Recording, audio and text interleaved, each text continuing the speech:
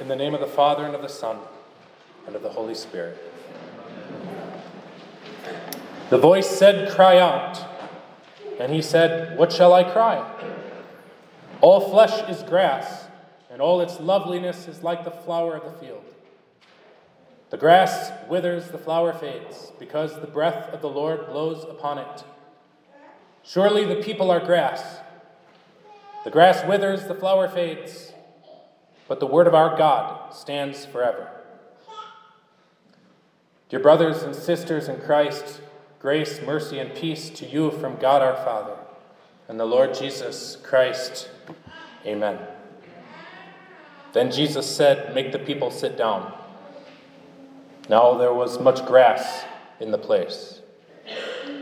Surely the people are grass. These words which we just heard, we should recognize from the fourth Sunday in Advent, when we sing the familiar and I think beloved hymn, "Comfort, comfort, ye my people." This hymn is really just a summary of Isaiah chapter 40, the Old Testament lesson for that day. Comfort, yes, comfort my people. God commands the prophet to cry, "Speak comfort to Jerusalem. Tell her that her sins I cover, and her warfare now is over." It's a beautiful chapter of the Bible. It's filled with pure gospel, pure comfort for sinners who mourn over their sorrow's load, that is, who repent of their sins. God will change her pining sadness into ever-springing gladness. And what a fitting theme to remember again today on Laetare Sunday. Laetare means rejoice, taken from our introit. "Rejoice ye with Jerusalem, and be glad with her, all ye who love her." It is Jerusalem's pining sadness that Jesus turns into gladness. Gladness is given to those who love Jerusalem. Those who love Jerusalem are those who remember that their days are like grass, as Psalm 103 says. Those who don't remember this don't love Jerusalem. God doesn't tell anyone to comfort anyone who doesn't love Jerusalem, who doesn't acknowledge that he is grass, who doesn't repent of his sins. That's why when we come to where God is publicly speaking, it is extremely important that he tell us to repent of our sins, so that we might know that his comfort is intended for us. Jerusalem is the holy Christian church on earth, where the gospel is preached in its truth and purity, and where the sacraments are rightly administered. She is from above, because that is where she was created by God through water and the word. She is from above, but she lives here below, where she gives birth to God's children through the same holy bath that we witnessed this morning. A child of God was born today by becoming a child of Jerusalem. He was made God's child in heaven in order to hear God's word on earth. Now, we could have baptized him in the hospital, and I was tempted. But I waited with some cautious anxiousness to do it here today, so that you could all see it and rejoice with me and with the whole Christian church of God who has gathered this morning to hear the voice of Jesus. Your shepherd is this child's shepherd too, and his shepherd is yours. You are branches of the same vine. One is not born into God's family in heaven without being born into God's family on earth. This new birth makes us free because the church is free. She is the heavenly Jerusalem, the bride of Christ. She is from above. We are born from above. St. Paul distinguishes the Jerusalem, as he says, which now is, he says, and the Jerusalem above. And by this distinction, he's simply teaching us the difference between the outward appearance of holiness and the genuine Christian faith, which is truly and inwardly holy. He is distinguishing trust in works from trust in mercy. To rely on the outward appearance is to rely on your own merit. This is bondage. To rely on your own merit is to rely on what you can produce by your own travail and by your own power. That is Hagar, whose children are born into slavery. But to rely on the Word of God is to rely on Christ's merit. And this is freedom. It is the one who cannot bear, who rejoices in what God has promised. Our association with the church saves us. Not because of our outward participation in the things of God, not because of some official membership in some church office somewhere, or because of how many dollars we give or oxen we slaughter. No, our association with the church saves us because it is in his church that Christ creates and sustains faith in his mercy and forgiveness. To trust in what we do in order to be the church is slavery. To trust in what God does and gives is freedom. Being free doesn't mean you own yourself. That's what people think. What do you expect? They're slaves. Owning yourself is slavery to a cruel master that you can't even escape from. Think of that. That's why people commit suicide so much, because they've been taught this false doctrine that they own themselves. Fine. Run away. To be enslaved to your own appetites and pride and false opinions. Good Lord, deliver us. Oh no. Being free doesn't mean we belong to ourselves. And if you believe it, you're wrong. I was just told this the other day by some lady who told me to put on a mask when I was outside. She says, whatever. Why did I get off on that? There are a lot of slaves. And they're convinced that they tell you what to do because they own themselves. That's what she said. They do not own themselves. And if they own themselves, it is the degree to which they love their own righteousness, and this is the only place they know how to get it, by obeying their master. And all under the illusion that they are their own masters. Jesus says you cannot serve two masters.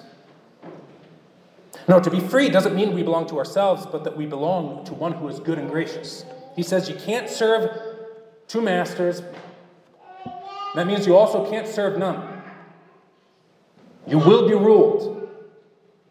You will either serve one who gives life to the dead, or you will serve one who teaches you to find your life in the things that kill you. Our Lord Jesus rules us by forgiving us our sins, by providing us what we need to remain in the faith, and by teaching us to grow in wisdom by knowing and loving him better. He is made our Lord, and we are made his children through holy baptism, where he washes our sins away and works faith in our heart to trust his holy word. We remember our baptism and make use of it by gathering at church to hear the enduring word of God. We call upon his name, Father, Son, and Holy Ghost. It is the name into which we were baptized that gives us the right to pray. We gather with sinners who mourn and cry for needed mercy. This is what it means to love Jerusalem. It means go to church. This is where all things are free, bread without cost and peace without price to you. You don't earn it. It's free. Your works don't earn it, but you work because you love it. You love him who gives you rest, and you love her through whom this rest is given to you. Christians love Christ. Christians love the church whom Christ serves. You find consolation in her bosom, because it is to his church on earth that God has entrusted that which alone can satisfy your needs for grace and pardon and give you everlasting life. Or where else will you find freedom from slavery? People think that freedom is not having to work. Well, they're wrong. Again, they're slaves. We work. We get out of bed. We forego sleep. We spend time in God's home with God's children and count it as worth more even than time in our own homes with our own children. For our wives give birth to grass and bondage, But it is here where we were given birth to the glorious liberty of the children of God. We do all of this. We drive to church. We engage our minds and sing and listen. Thank you, by the way. That was just so beautiful to hear all of you sing that hymn. I believe it. To be surrounded by people who also believe it. Is there any greater pleasure? And then we say goodbye to money that can purchase other pleasures. Money that we've worked hard for. And we say goodbye to it in order to support the preaching of the gospel. We come to here. We work. Even infant boys have to work for the milk they desire. What they get is free, but they must desire it. As Jesus said right after our gospel lesson ends, do not work for the food that perishes, but for the food that endures to everlasting life. He tells us to work. Free men work. Free children work. But they work in order to obtain what they cannot pay for, what is theirs by right of birth. They work to get what is given for free. Now, not to work for this food is nothing more than not to come to the place where the prophet tells you to come, where he tells you to rejoice in the comfort of the gospel that is paid for by the innocent suffering and death of Jesus Christ. Jesus said, if you abide in my word, you are truly my disciples, and you will know the truth, and the truth will make you free. Our freedom is not found in owning ourselves and working for ourselves. Our freedom is found in being owned by Jesus, who takes possession of us through the word he speaks. The one thing worth working for is the one thing our work cannot earn. Those who are bidden to rejoice with Jerusalem are those who gather to hear the gospel. They who don't gather to hear the gospel are not bidden to rejoice because they don't love her. They don't love their mother. They're bidden to come, but they are not bidden to rejoice until they do. Those who do not mourn with Jerusalem are not asked to rejoice with her because they are rejoicing in other things instead. For food that perishes. Because they don't know or believe that God knows what he's doing when he tells you to lay aside your labor and to come to hear his word. Why don't we? Because we don't believe it. That's why. Jesus tells us not to do this. If there is gladness, true gladness, that only God gives, and which God alone blesses, it is gladness that is known only in the forgiveness of sins, which we receive only by faith. Faith that must be strengthened and fed. Such gladness is known only by those who leave earthly cares behind and come here. The season of Lent is a season that warns us of the spiritual dangers that abound where the word of God is not heard and meditated upon. The threats of the devil should prompt us to increase our devotion to God's word, which alone protects us. This is why we have an extra midweek service during Lent. It's to help you do this. And this is the theme of Lent. On this particular Sunday, however, you find a slight reprieve from this sober warning, typical of all other Sundays in this season. If you look at a fancy church calendar, or maybe a fancy church where they bother to buy all the paraments and stoles and stuff, you'll see that much like Gaudete in Advent, which also means rejoice, when the candle turns pink, so this Sunday's color is also pink or rose, rather than the dark purple or violet of Lent. We have no devil in today's text. We have no stern warning. We have no one crying out for mercy or in great need. They don't even complain. We have Jesus simply filling the most basic need of any man before anyone even asks. He feeds 5,000 men plus their families with 5 loaves of barley and 2 fish. And he gathers what remains into 12 baskets. This is the number of the tribes of Israel, or of the 12 apostles. It's the number that symbolizes the church, our Holy Mother, Jerusalem. And by this we learn that Jesus is able to provide also for his church on earth. He who did not spare his own Son is able with him also freely to give us all things. He who daily provides all your material needs will surely tend to what is more precious and important. Do you believe it? Well, he does. And the man who is your Savior is the eternal God who rules all things, causes the grass to grow and the flowers to bloom, and whose breath blows upon them so that they fade away. Now I suppose, that no one comes to hear the gospel who doesn't know and dread in some way the threats of the devil. You don't want to go to hell. His wiles and cunning surely drive us here, right? Good. And they should. Satan has marked his prey and plots to deceive us.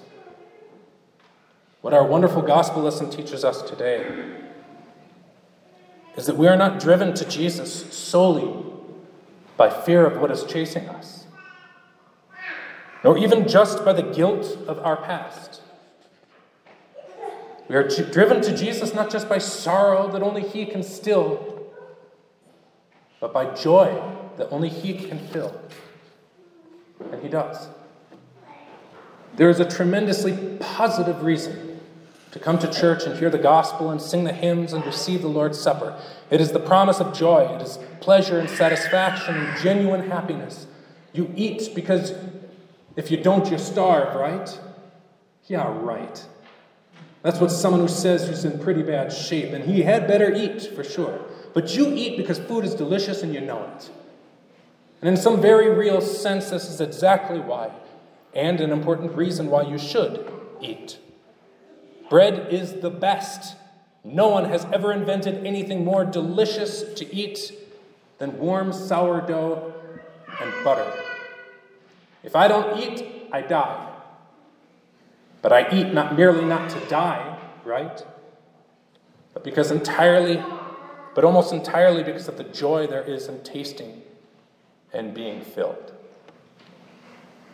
And see how God accomplishes salvation from whatever it is you're afraid of by working in your heart primarily the desire for what is positive. Like what St. Peter writes, desire the pure milk of the word, desire it. That's a command. Like newborn babes, desire milk, so that you may grow thereby, if indeed you have tasted that the Lord is gracious. What a command. Desire. Want this. Do this. Find satisfaction for your craving in this. Crave what you do not naturally have a taste for. Taste it. Want more. And you will indeed, if you have tasted already. Unless you have tasted in vain. This kid here, right there, wasn't drinking.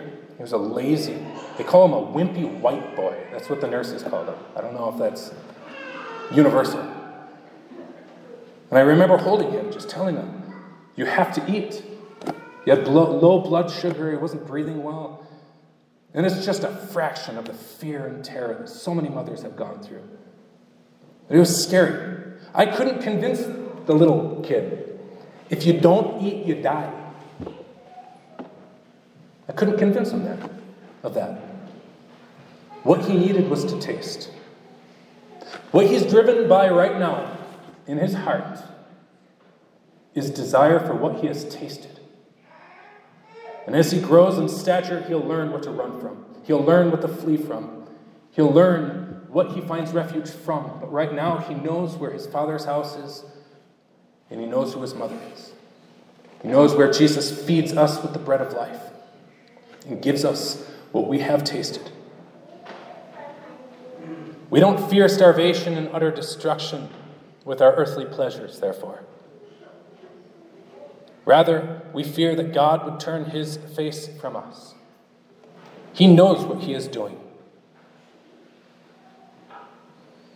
And yet this often happens with our spiritual nourishment. Do you not fear spiritual starvation? Is your faith fine? Do you not fear spiritual destruction? Is your faith strong? Well, we leave all other Sundays in Lent to rebuke such foolishness. Today we rebuke this spiritual foolish sloth from a different direction. If there is cause to mourn because the devil is hounding you and seeking to rob you and tempt you and harm you, and you mourn in repentance as often as you notice he has gotten the better of you, then, dear Christians, see also your cause to mourn because you lack the desire to have what Jesus gives.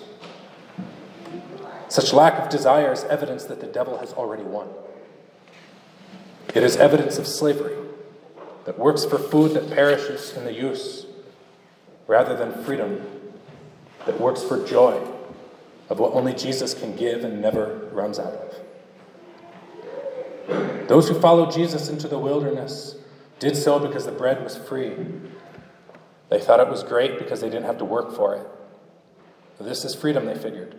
Not having to work for their food, but they were wrong. And not simply because they thought freedom wasn't getting material things without having to work, but because they thought freedom meant no working. Even the manna had to be gathered and milled and baked. Were they not free? But they were slaves in their heart. God sets us free by giving us work to do.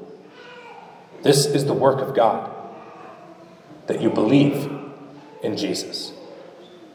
Believe. Rely on him for every good thing.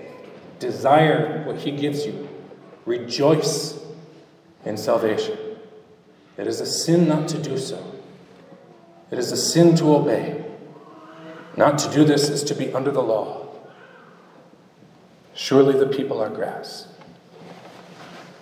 And yet the Son of God became flesh. The Word, which endures forever, became grass. He joins our bodies. He joins what our bodies need and what our Father knows we need. He joins that to what our souls need and what endures forever. The Word becomes flesh, and he feeds us with his promises, and so also by his promise with his own body and blood. And to teach us to desire this. Look how gentle and kind he is. He does not demand that they come out. He leads them to where there is much grass which cannot feed them. He leads them to where their natural powers are shown for what they are, in order to teach them not to seek joy in themselves, but in him who supplies what is most needful. He teaches them to trust that God can take care of whatever it is they left behind. But here is what he supplies, what gives eternal life. Jesus led them out to where there was much grass in order to teach them the value of their work and righteousness, but he showed in his power the value of what is more enduring than what fills our stomach and adds spice to life. It is the value of being reconciled to God and having eternal life in his Son. If you will find the true heavenly church, you must find it by outward appearances.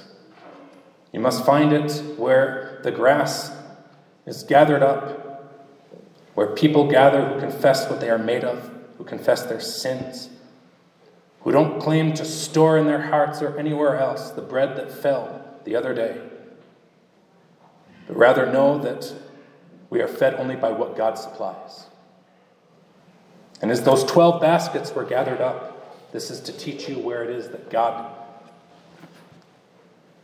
God stores and provides for you what it is you need for tomorrow. We do not make Jesus our king. He does not become our king by doing what we tell him to do. He doesn't become our king by doing what God has always done for you. He becomes our king by freeing us from worry and concern. And we don't crown him. No, he is crowned by his Father on the cross, where he bears our sin in order to forgive it. He is crowned by his Father when he has given all authority in heaven and earth to rule us in mercy and continually serve his church. Here is his kingship. here is his gracious reign over you, where he teaches you his word, forgives you all your sins, and gives you peace, so that you, with me and all of us, may pray for the peace of Jerusalem. In Jesus' name, amen.